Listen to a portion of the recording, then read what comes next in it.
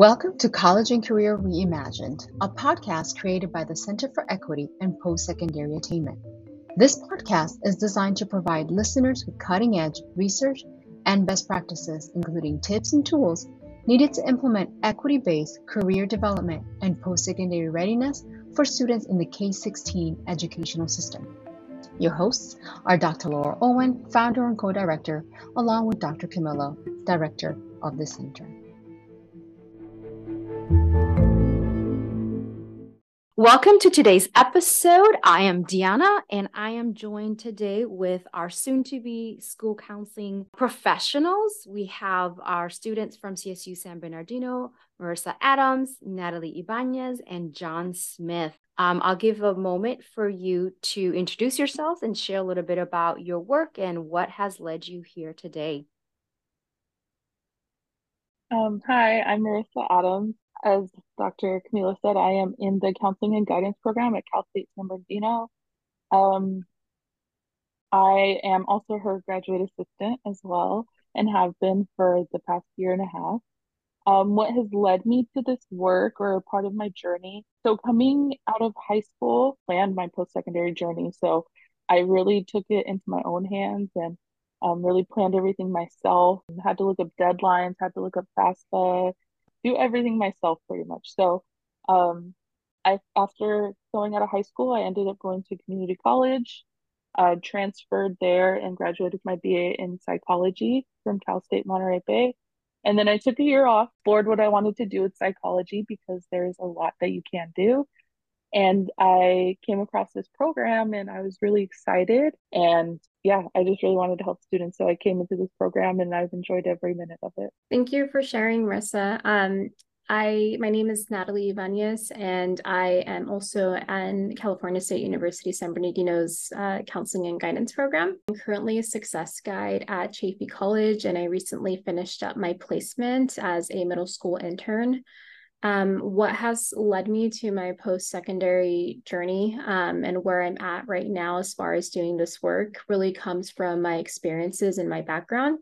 I do identify as a, first generation Mexican American student. And along with that, I, navigating different barriers that I was not aware of going into a four-year university from high school.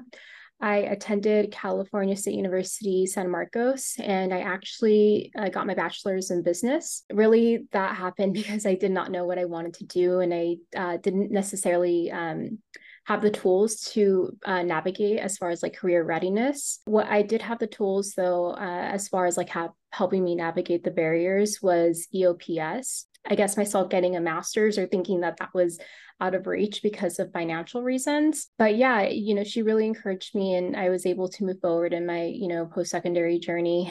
And that's why I'm doing this work to support other students in their college and career readiness path. Marisa and Natalie, thank you. I feel like we've been together for 3 years, but I still feel like every day we learn something new about each other. So thank you for those points. And I can also resonate with some of those as well. Well, hi everyone. My name is John Smith. Wow. I feel like my journey was so interesting, but for myself, I'm a San Bernardino native, born and raised, graduated from a local high school, Cajon High School, literally right across the street from the college. I feel like my journey of getting to the counseling guidance master's program is I graduated back in 2015 from high school. But before I did graduate, I was on the fence of going to college. I didn't even think I belonged at a Cal State, at a UC, at a four-year college. I feel like the narrative around my environment of students, when I say my environment of students, is I was like that mid-range 2.3, 2.5 GPA student where we kind of were just coasting along. Like we weren't too bad, but we weren't super great. We didn't get awarded for our grades, but it was more like, hey, you don't have, D's, you're passing your things. But it was really more of like, I didn't know where my life was or my choices were going to take me up until I got to senior year. And I think it was around the time, we applying for colleges and start applying for colleges and you're trying to get into places. You're applying for FAFSA for the first time ever. I'm also first generation, so that was definitely like, oh, the first time I ever seen anything of that. But luckily, during that time, I did have a cousin from another family or another household who experienced college, and it was kind of like pushing me, like, hey, like I got you, like I can try my best to obviously help you. So I had like some help when it came to like filling out the FAFSA or like, someone who was familiar with the language. But when it came back to going to college, I got denied from every school I applied to. I think I applied to as many as the free applications that we got for the CSUs. And then I think I did 2 UC applications, got denied, and I was put on the deferral list. I think that's what it's called for the CSU system, if I'm not mistaken. So I took it as I got denied everywhere and I'm not going to college. I'm not fit for college. So I was going to ride the wave of even going to a CSU locally was seen as, use it as your backup plan. You should try to get out of this area. So for me, being that middle student, not an IB or AP or honors class taking student, I took it as, well, everyone else is not even trying to be in San Bernardino. I've gotten denied from every other school that I could think of. So I took that as like, I don't belong. But luckily, I had a village behind me that, wouldn't let me give up on myself, because I was about to give up on myself in that, I guess in that feeling. But even if I did choose to go to a 2-year, I probably still would end up where I am today. But I had a village pushing me, siblings who, didn't go to college, but wanted to see me grow and wanted to see me be the first one to reach that goal. I'm the youngest of 5 in my family. So I had older siblings, like my older sister who's raised me since I was 6, slapping me aside in my head, like, hey, no, you can do this. Kind of get it back on point. I finally got accepted. I think I got a conditional acceptance to Cal State San Bernardino as long as I passed my ATG requirements. I did psychology in undergrad, graduated in 4 years. And so I graduated like fall 2019. And around that graduation time was when I was applying to this program. I was introduced earlier in my college career, maybe my sophomore or junior year in college, to the program. I actually met one of the professors through the housing department, Dr. Justine, actually, and was introduced to, because I always said I want to be a counselor in some way, somehow. And they kind of introduced me to the program and what they offered. And when the time was right, come and probably speak to them, or try to get in. I think coming into college, I had that imposter syndrome because I was getting denied everywhere. Even though I got the conditional acceptance, I still took it at a slap. I took it like a slap in the face, like, hey, we can now let you in because we have space for you. And then when I got to the level of going and applying for grad school, I think I cried every night trying to just get the application done. Because then again, in undergrad, I was graduating with around like a 2.4, 2.5.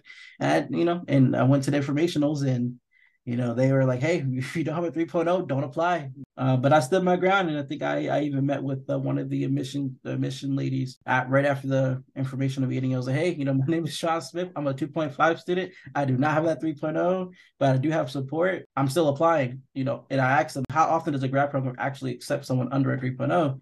And she just told me, like, hey, as long as you try your hardest, you might have a chance. So I took that chance, and here we are. Oh, thank you. Thank you all for sharing that. And I will say, I think your future students and clients will be very blessed to have you. What I have found in my time as a counselor and working in schools is that oftentimes it's that passion that pretty much matters. When you have that passion and you also have that lived experience, you can sit with students and what they're experiencing, right? And like, we can move from, the administrative stuff needs to happen, but we can certainly lead with sort of that passion and that understanding, right, in that community. And so I think you all really embody that. And I've had you all as students, so I know you bring that to the forefront. I just want to dive in and just ask a question in terms of thinking about your trajectory in your time before you become a counselor, right, in your training.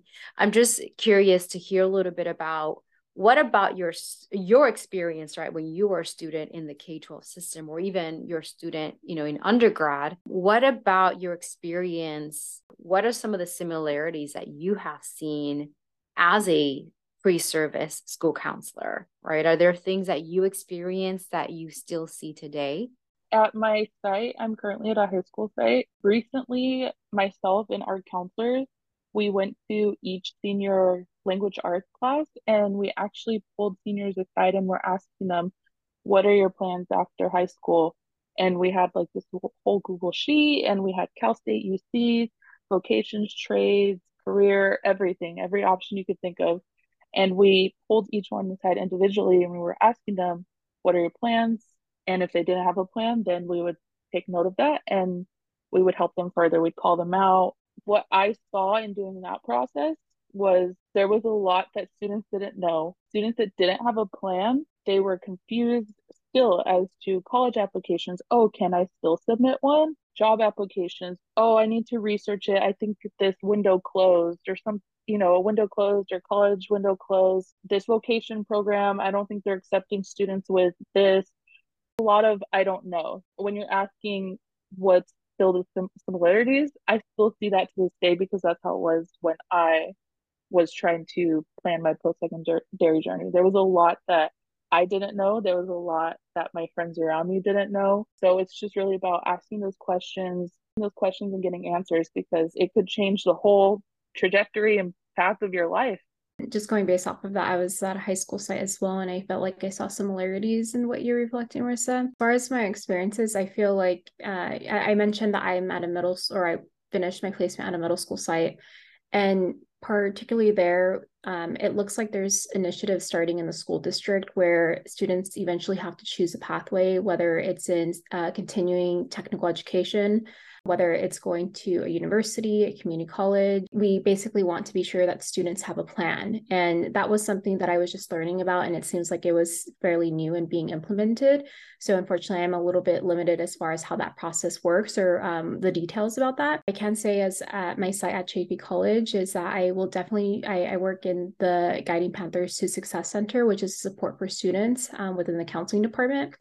And as a success guide, I see students coming in and they will, let me know that they don't necessarily know what they're going or what they want to do, right? That they're, we call them explorers and, saying that they're trying to figure that out. Part of me, reassures them like, hey, it's okay that you don't know what you want to do, right? Like that's normal. And I think that's a point that I try to get across that like, you don't have to know what you need to do at this moment. And I really, at that point, want to better understand what their interests are, what their previous experiences are, and just kind of meeting them where they're at. Because I feel like sometimes that's what students need is for us to meet them where they're at.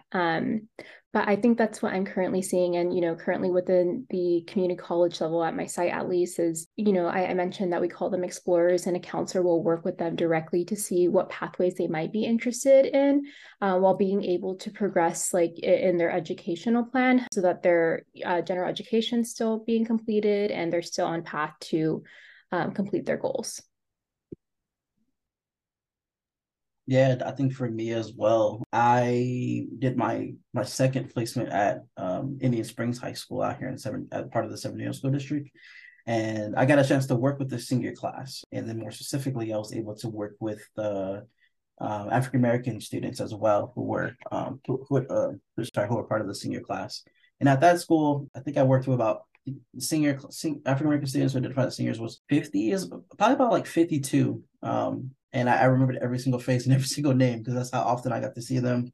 And I think it was a beautiful thing to see. But something that was not shocking, but I think shocking for I would say shocking, but I think like it was kind of like eye-opening, but also like resonating with me was I saw a little bit of me in each and every one of them is in some way, but not even just the 52 African-American or Black students that I worked with, all the seniors that I talked to, especially the students who were like in that middle zone, right? That middle GPA that kind of get lost in the sauce, as we kind of say sometimes, right? Or they may meet with their counselor, or they may not, right? They may have some crisis, but they may not. So when it comes to the time when it's like time to decide what they want to do, they probably haven't had every opportunity, to have those conversations, to talk about just, like what do you want to do, right? I know we probably, what do you want to be, but what do you want to do now, Mm-hmm. And I think from there, something that really helped me understand was I did see that high schools, but not just high schools, but even at the middle school level, and they're starting to implement the guided pathways at middle school as well. So kind of more of an introductory, and then when you get to high school, it's a more full-blown course, which I think it's awesome. They kind of get to see it early. They already know what it is, early exposure. And then when they get to high school, it's like, okay, cool. Like now it's more advanced for them, and then maybe they can want to take that into a career. And I think that's a beautiful thing, because I don't think I've seen that when I was that age. So that's a thing. I guess a cool thing that's been changing. But also something I guess that's also resonating with me is I think a lot of the kiddos, especially when they get to their senior year, like Marisa said, like they still did not know.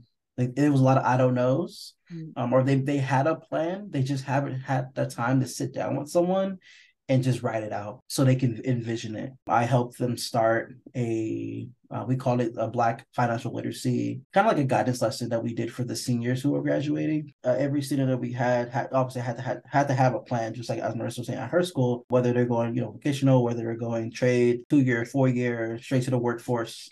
What is something that we can do to help them out, get that jump start? And then everyone, I think, also had to have the FAFSA done, just in case if they were going to go to school. I think that's actually a California initiative now, right? Yeah. I think it's required. So I think that's awesome too. Because I remember that I was that kid who probably filled the FAFSA out when that last day it was due, or even after the due date. So it's really awesome to see. Like, I think as California as a whole, they're trying to do these small things to push, like, hey, families and kiddos to get that jump started, having something already done, so it's one thing checked off the list. You mentioned doing the financial literacy. I'm curious to know a little bit about what that looked like, an equity lens, but also from someone who went through this and knows that it can't just be about these bullet points that we usually talk to students about. So can you share a little bit about what was different about your financial literacy?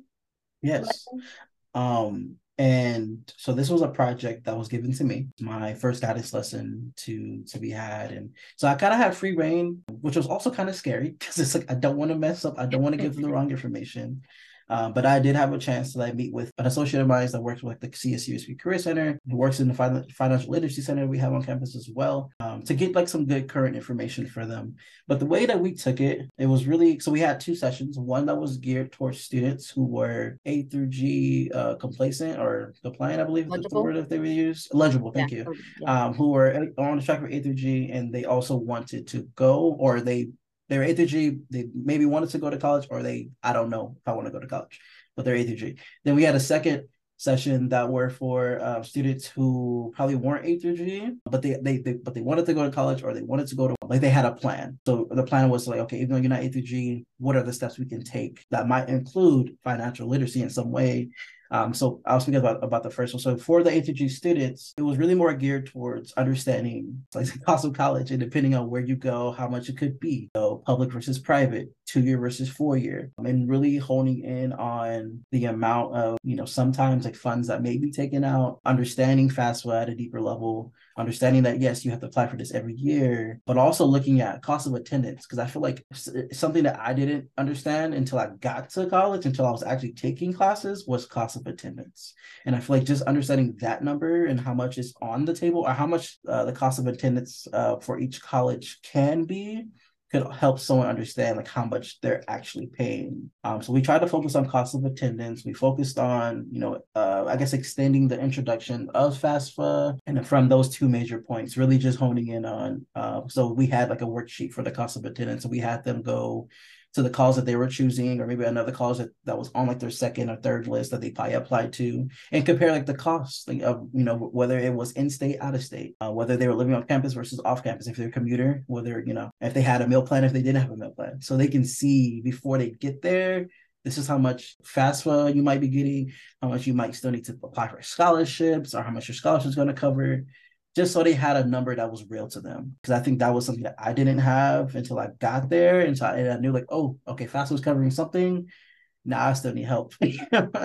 So and now I knew like, okay, I do need to carry this part-time job. I might need 2 part-time jobs, depending on what scenarios we may come from in life.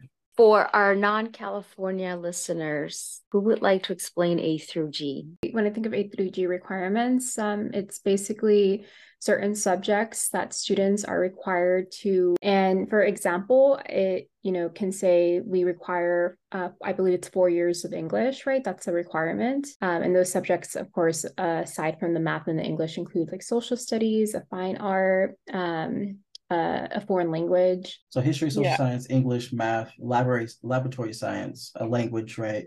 As you said, and then art in some way, visual or performing art, and then the college prep electives. I was going to say, it should be noted for the non-California listeners too. These are totally different from graduation requirements. Usually graduation requirements aren't as extensive.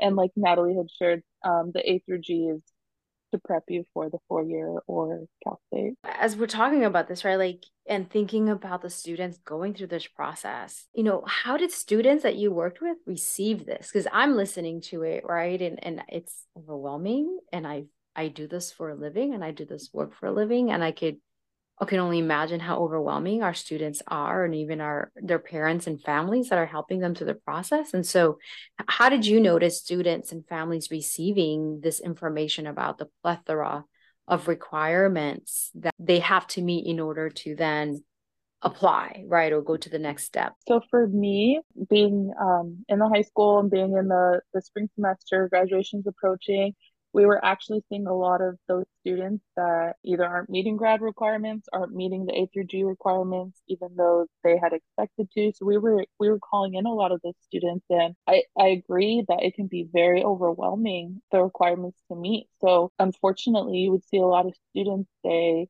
just give me whatever classes, whatever 0 period I need to graduate at this point. It, like I said, is really sad to see, and they just ask for anything at that point to just graduate. You saw like the goals that they had just fall. I don't know how to explain it, but it was really unfortunate to see. Curious, right? Given what you all have seen in your own experience, some of the things that we talk about, and even Marisa and I talk about this often, and my other colleagues, we talk about the post-secondary process being very transactional, and us needing to be mindful of making sure that we are transformative with students, right? Where we are inclusive and we are equity minded. As newer counselors to the profession, what would be some ideas or things that you would suggest for us to think about doing post-secondary planning and advising from not only in an equity and inclusive perspective, but think about it in a way that is much more transformational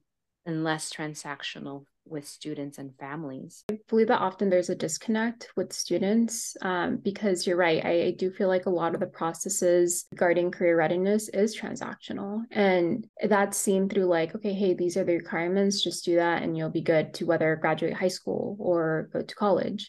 Something that's really important is, of course, rapport, right? Like building rapport with the students, understanding their background. Not only that, but involving their family, the social support around them, right, into these processes as well. I think that's important, especially from students that come from underserved backgrounds, right? Being able to relate to them and being able to meet them where they're at. And part of that, it can be, doing workshops and doing events, inviting, families that are around like their culture, right? While also being able to give the information that they need. I believe it's trying to build, again, just genuine connections with students and their social support systems in order to kind of like work towards that equity focused approach, right? Rather than it just being transactional and maybe not as genuine. I decided to go last on this one. I'm still trying to collect my thoughts. But I think something that comes to mind is, and now we just kind of hit on it, right? Like having like, whether it's workshops or, maybe having those extra hours with parents or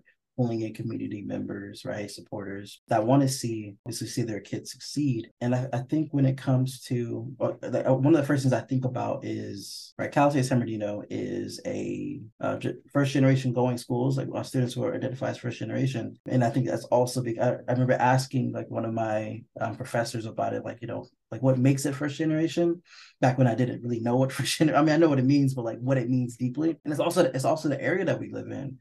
San Bernardino County and our surrounding counties, like these areas are impacted with first generation, are still impacted with, people who like families and I think families like definitely underserved, or even families who are probably new to the area. And I think, with all that and the plethora of like all that together, or the combination of that, I think about, what are some of the best ways that we can continue to either learn or teach ourselves to make sure that we are not just competent in like an academic, but culturally competent, right? And being able to reach out and reach out to the families that not just look like our families, but families that look like others. And I don't know if this is even on point, but I just kind of think about, right? I think I had a scenario when I was at my internship. We had a student who was, once he had all these plans in the world and wanted to go to college, and, pretty good GPA range, and he has everything in order, but like kind of thinking about like his support system, he just kept feeling like that. I don't think I belong because my family I'm the first to go. Like I might be the first to go, where he has, mom and dad working right in the household and trying to put food on the table and keep the lights on, whatever, whatnot. It's sometimes you feel like it's just him on this journey because it's hard for parents to come to the meetings or make it because it's during work hours, or come to the conferences because it's probably right after school, but they're not off until maybe 7 or 8. Just kind of thinking about those. And I know we're, most of us probably going to the education field, but I think about also like, mental health. Like when we look at the community mental health side, some clinics try to stay open a little later to support their communities because parents and households aren't available until after hours. So I think that's also something that, for us, the next generation of us, counselors and therapists and mental health providers is, how can we continue to expand our resources? Because we have resources, but we need to make sure that we're available to make sure that all of our clients or students are getting what they need. I always like to go in tangents and think about a lot of things, but you also mentioned the social capital aspect, the individuals and the assets that students, families bring and communities bring, and Yes. including those parents and the other adults in the lives of our students. What are some other social capitals that you all have seen that could be fruitful for students? So I have personally seen the foundation members or community foundation members donate stuff to our schools to get students engaged and involved in post-secondary planning. My site that I was at also has a college and career guidance counselor. So there's even that, which I don't think all schools have, or this is the first I've ever seen of one. That's another position that's there to and available to help students. I've seen a lot of admin involvement, which isn't normal or usual as well. I think as the years go on, a lot more community members are getting involved in our students' post-secondary planning and advising. If I can also add to that as well, I think mentorships are really important. And I say that because, students from underserved backgrounds, right, or who come from different backgrounds, they may not know exactly how to go about mentorships and have those connections, right, which I think is really important in social capital because they can receive that support from someone as far as like being able to guide them. The thing is, we can't expect students to be able to go out and seek that themselves, right, if it's something that they're completely unfamiliar with. So being able to give students not only the tools but the resources on like facilitating mentorships like within community members or members in education, depending on what the student's need is. And I say that, as someone who has been in mentorships, and I personally didn't know how to go about them or realize the importance of them either. And being, kind of going through my journey and whether it was, getting to where I am now at this time in grad school, I've had the opportunity to really meet like a lot of, I would say not a lot, but a few community members, different organizations that are also supporting students, whether they're a nonprofit, whether they're a church-based group that are trying to get involved, maybe, creating MOUs to get involved with students, or maybe just meeting with students and their families outside of the school as well. And really pushing additional education. Like one that I'll kind of shout out is the Blue Educational Group that's out here in the San Bernardino area. I got a chance to kind of see what they do and who they support. And, they're really big on, getting Black and Brown individuals, especially Black and Brown young men, since that number is very low for college going and college, not just college going, but also college retention or post-secondary retention, I guess we could say. And I learned things that I didn't even know was available to me at the time when I was applying to college. And I think students now, as we said, our A through G is a California thing, right? It's a California UC CSU system thing. But when it comes to, someone being eligible and competitive outside of California, like they can still go to college. I didn't know that. I didn't know I can apply to a different state on certain transfer programs, national programs, or even like the WUI program. I don't know if you guys heard about the WUI program. These other programs, like I learned this through them, and this is something that they, give to parents, and they host, whether it's we call them guidance lessons, right? But they'll host like, their after hours, family get-togethers, family engagement meetings, help parents kind of create their own. I guess it's a version of a PTA, but I can't remember exactly what the acronym is. I think it's an APAC, African American Parent Association or something like that. So they help, these whatever, like I remember at the time when I was with them, kind of working with them for a little bit, they were helping like a couple of high schools out in the Rancho Cucamonga, or I think it was Rancho Joint Unified. They were partnering with a couple of schools out here in the San Bernardino School Unified, and also Colton Joint. Helping the African parents of those communities build their own APACs and try to, hopefully be strong enough to just continue and pass the torch down to the next set of parents and students. So those students in those areas were supported, had that additional information. But yeah, that's kind of what I think about. Like, I guess to kind of sum all that up, community members, but also like active participation from them. Because sometimes you have community members, but it's like, are they really about the students? And I think that like being able to see someone actually do that and put that on and really give the power to, not try to hold the power, but give the power and the tools to the parents of these students. Like that was a beautiful thing for me to see. And I hope that, that's something that maybe we can do even at the schools already, Yeah, thank you. That's powerful, right? Like giving that power to the parents, to the students. And it's not something that we often see modeled, right? Or we see it. So I'm so glad that you've had that experience to see what that feels like and how it actually can be fruitful, right? In so many ways. And I think I can go on a tangent, but often we forget, right? And there's that fear of like, if we give them or if we give up some power and control over this process, our policies and our practices no longer trump, right?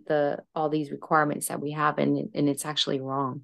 So thank you for sharing that. I appreciate it. I have so many thoughts, y'all. Like my mind I want to talk about all these things, but Marisa, I want to put you on the spot a little bit because I know you've been doing some work in trying to sort of understand what is out there in terms of our literature and trying to really understand what are ways that we can continue to support a lot of our minoritized students.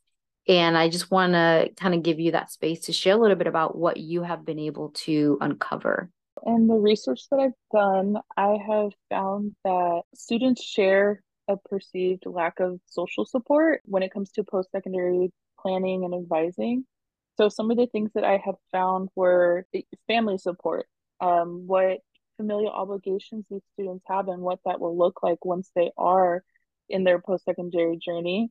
I've also found that nurturing relationships are extremely important for our students, and we've talked about it already, but just who is involved in their post-secondary journey, different community members on school, and make sure that those relationships are strong to help foster that post-secondary journey.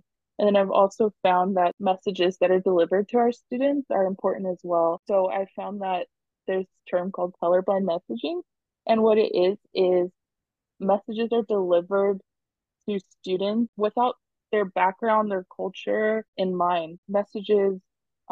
Students might think messages don't apply to them, but they do, or the opposite. So it's really just being intentional with what we're saying and how it's delivered. And again, making sure our relationships are strong with our students and the connections are strong. That's what I found in my research. And we've all talked about what we can do in the future. And I think in the future, as future counselors, as we graduate, keeping those things in mind. And we've talked about being flexible with students, adapting to students' needs and family needs, and considering their family obligations. And when we're helping them with their post-secondary journey, just keeping all that in mind and knowing that every student's different, every background's different, every story is different. So we got to treat each student differently and be intentional with how we help them. And as you all count down your few days before you transition to professional counselors, I'm just curious, what are you excited about? I know it sounds cheesy, but I'm just excited for the future. I don't know what's out there. I don't know what it's gonna look like right now, but I'm excited to take everything that I've learned and put it into practice. And I know we already have been putting it into practice in our placement sites, but just really being out there on my own, ready to advocate for students and ready to just start some change. I agree with Marissa. I'm excited for our roles, whatever that might look like, and really just being able to work with students and ideally, hopefully, being able to provide them with the supports, right? That, I came in here wanting to learn and the tools. When I hear that question, it can be like so loaded, but I think I'm excited for a lot, but I think one of the main points I think I want to try to highlight is the counselor that I once needed. When I think about it, I kind of get emotional because it's like I've been trying to speak counselor, therapy, therapists, mental health specialists, whatever the case is, into my life for so long. I think since about 2013, if I want to put a year on it, but been walking this tightrope of always having counselor into my social media tags, or my nicknames or whatever it is. Like all my friends and all like family members, they like I think I had saw some of my aunts a couple of months ago, and they're like, "Oh yeah, you about to graduate? Okay, counselor." And it's cheesy, but it's like I am this close to really finally speaking it into existence of what I've always, I guess, dreamt of doing for so long. And who knows? In reality, this might be the goal for now. But I'm just so proud of the road that I took, no matter how long it was or what happened. Like I'm just really, and sometimes I feel like you got to be a little selfish. I'm proud of me. I'm proud of my strength to get through everything and get to this point. But also, I'm so grateful to have the village, the chosen and created village that I do have behind me, always pushing me and always challenging me to be the better me that I can be. And I think with all these traits and goals and this opportunity that I've had, I look at like I want to help the next John Smith. I want to help the next their own person come and be the next Black counselor, or probably be the next, hopefully not the only Black male representing that imposter syndrome. I think when we started this program 3 years ago, just to kind of go on a little tangent, there was 2 African American males. I was one of them when we first started day 1, and I think by like day 3, he was gone, and there was only one. And that's been something that's always ate me alive, but also pushed me to be like, if I don't do it, who will? But also being that representation, hopefully for this local school district, or maybe a nearby one where I choose to hopefully reside or get a job. But seeing with who's in this district now, out of like 150 plus counselors, there's only 3 Black men, only 3, and 1 at each level. And that was something that I was like, I'm proud to see, because then we stand out in the room, but also we shouldn't be the unicorn in the room. And I think that's something I've always like, I can't wait. I just can't wait to add and be that 4th, or be that Black counselor that someone sees and someone can see representation. And hopefully that they just use it in a positive way to push themselves to be what they want to be and do what they want to do. And I hope that I can give them, or just show them that they already have the tools to reach their goals. Thank you. And I think I'll just say, I am so blessed and humbled to know you all. I know how hard you all work to get through this and embody and go through the process of being ready. What is very different in our program than many other programs is that it is a 3 years master's program versus a 2 years. So you've endured 3 years of this process. What are some things that graduate programs should also consider, right? Are there things that perhaps we have blinders on about when we think about preparing students for being ready to provide post-secondary planning and support and advising, right? And so are there things that perhaps programs should be mindful of? And this would be programs, just across the board, right? School counseling programs across the board. I think the first that jumps in my spot, I'm just going to jump in there forever, is And I'm not saying that they don't, because I know that when I applied to this program, and because I applied to 2 master's programs, and thankfully, and by the grace of whoever was looking out for me, I got accepted to both, and that was an awesome, beautiful thing to see. Because coming from a student who got denied everywhere, so hey, you got accepted 2 for 2. Let's go. Full circle. Yeah. Full circle. And I'm not saying that programs don't do this, but I mean, at the end of the day, we're not a part of any hiring, or not hiring committees, but we're not part of cohort committees or whatever we call them. Don't underestimate the little guy, the little person when it comes to a GPA weight. I'm sure I'm not the only one. I probably, especially part of our cohort, I'm probably not the only one that was around like a lower end of the GPA. And I think that's something that was beautiful that helped me get in, was probably like they looked at my application and who I was holistically, the whole me, what I brought to the table. I mean, I think that's what it was. I'm a bank on that. And I think going forward, for future cohorts or future programs, for any program similar to ours, just don't forget that step, because I feel like that's so important to give everyone a shot. I know there's only selective seats, there's only a certain amount of numbers you could add to a cohort, but to look at everyone that applies to your program. After I interviewed and after I did like the online application, it's like probably the first time I ever did a job application, the first time I ever did a job interview. She kept it real with me, and she did something that I don't think any like hiring managers or supervisors would do. She told me how I did for both of those steps. It was a 2-step process, right? The resume, submitting your cover letter and everything, and then you did the interview. During that process that I got to see on the other end, she has mentors help her kind of go sort through and look at all the, hundreds of job applications that come in to become a mentor. And there's always kind of like three piles. The, hey, we want this person. This is a really strong application. The maybe pile and the no pile. I was in the no pile that first time around. But when I came in for that interview, I killed it. And it's something that I learned was everyone has a different mindset. Everyone, we look at applications in a different way sometimes. But the way she had that system of, she would pull from all 3 piles and give, an equal amount of chance. Because you never know what hidden gem is going to be in the, that diamond in the rough. And honestly, I feel like just kind of going back to, you have to be proud of yourselves that wherever I came from, whatever my GPA was, like, it didn't define me. But it was hard for me not to think of that. Like, I had to get out of that mindset because of imposter syndrome, because of, I feel like I could have done more. But also I came from a background that I had to work maybe 2 jobs while being in college, come from a background that we didn't have money to pay for school, didn't have money saved up for school. So just really paying attention to all that and respecting all that from someone's background, they can make it. If I can also add to that, again, thanks for sharing, John. I realized over the years that not every program includes a social justice framework or has that perspective in their program. And that was something really important for me when I was looking into different programs. Cal State San Bernardino had it, right? And yeah, I mean, I see it in the work with students, right? People who come from different programs, and we all have different perspectives on things, right? But especially right now, and being able to support students, I do think taking that social justice lens into consideration is really important. I don't have much to add because what John and Natalie said was great already. Taking into consideration people's backgrounds and being intentional with what's delivered in the program, like Natalie said, social justice, teaching us to be culturally responsive counselors, because that's how we're going to help students in the future.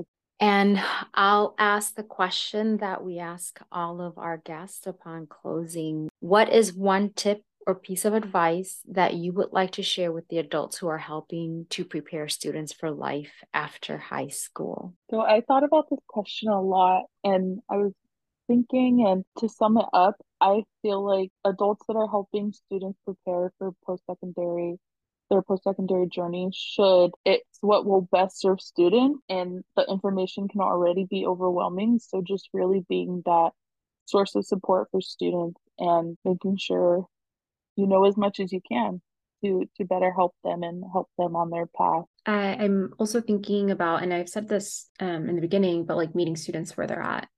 I think sometimes as counselors, yes, we are knowledgeable about certain things, right? But there's some things that we can miss, and we don't know that unless we have those discussions with students as far as what their goals are and being able to provide them like with the guidance that they need, right? And again, that kind of goes back to equity because every student needs something different, but being sure that their needs are being met, whether that's like through basic needs, right? Making sure their basic needs are met to meet their goals, because sometimes that's an issue. But yeah, just meeting students where they're at. Small things that come to my mind are, like, just don't forget, like, that student is still a human being at the end of the day. That student is still learning, right? How to be who they are. They're still trying to find themselves. Be patient. And I know it's probably easy for us to say because we're still, searching for our positions. We're still like eager to get into the field. And, and I have seen others probably experience whether it's burnout or maybe just, them trying to figure it out. But to, never, never forget, like, that person that's in your office, they need you. And they're not just daily check-in. I think it's deeper than that. They're not just another progress report. They're not just another GPA that you need to check off the box that you talk to. And it's a person. It's this person they are a growing person, and they need someone to go to, whether because analytics students are going to come to us as we are the experts. And I think one last point I will make is do not be afraid to say you don't know, because we might not know every single thing in the world, or just in that moment, we might not know exactly how to help, but also don't be afraid to, one, let that be known, but make a plan. Like, hey, I don't know right now, but you know what? Let's work together to figure this out, because I want to make sure that I support you the best that I can.